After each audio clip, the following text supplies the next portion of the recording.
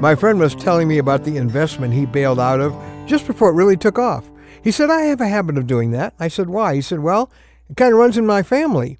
And then he told me an unforgettable story. He said, my dad was approached by the founders of ServiceMaster, which is, of course, this huge multi-million-dollar corporation in America. And they were neighbors, and they came to him when they were just starting. And they said, hey, would you like to get in on the ground floor and help us get started? He said, well, guys, why don't you just go clean your carpets? No, thanks. Well, that wasn't all. Another one of their neighbors was a man named Ray Kroc. You might recognize that name. He was the founder of McDonald's. He came to the same man and said, would you be interested? We're opening our fourth little hamburger thing called McDonald's Golden Arches. Would you like to get in on the fourth store? Nah, I'm not into hamburgers. He came back to him another time and said, hey, it's going pretty well. You know, we're opening our seventh one. Would you like to get in on it? No, I'm not interested. How many times do you think he asked, what did I miss? I guess you just add those to the list of life's if-onlys, huh? Of course, you've got your own list. Oh, maybe not opportunities to make $1 million, but a lot of missed opportunities. I'm Ron Hutchcraft, and I want to word with you today about life's most expensive regrets.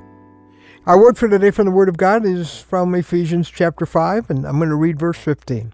Be very careful about how you live, not as unwise, but as wise, making the most of every opportunity, because the days are evil.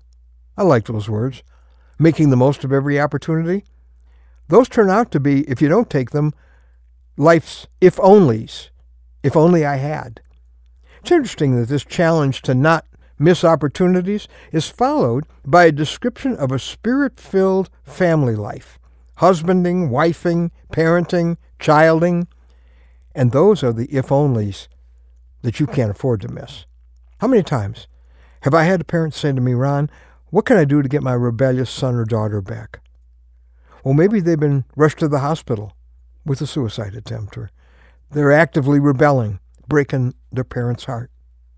Well, for me to give them the really honest answer, I might have to say, what I'm going to tell you is something that needed to be done years ago.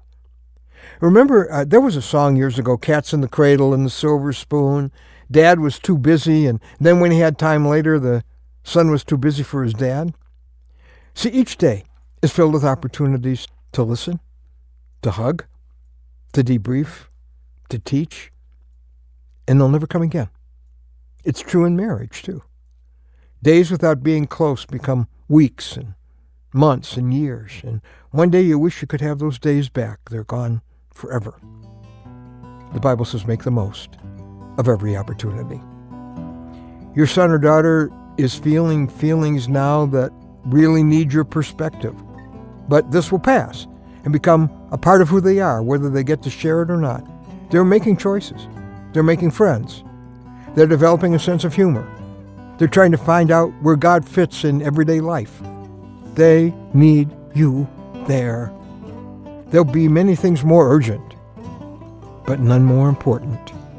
Everyone else will scream for your attention. They'll just whisper.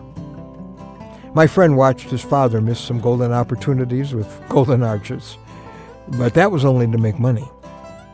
We're talking here about the opportunity to mark lives. And it happens in those little golden moments that don't seem that important at the time. If only I had taken the time. When it comes to your marriage partner, your children, your parents, those are life's most expensive if-onlys.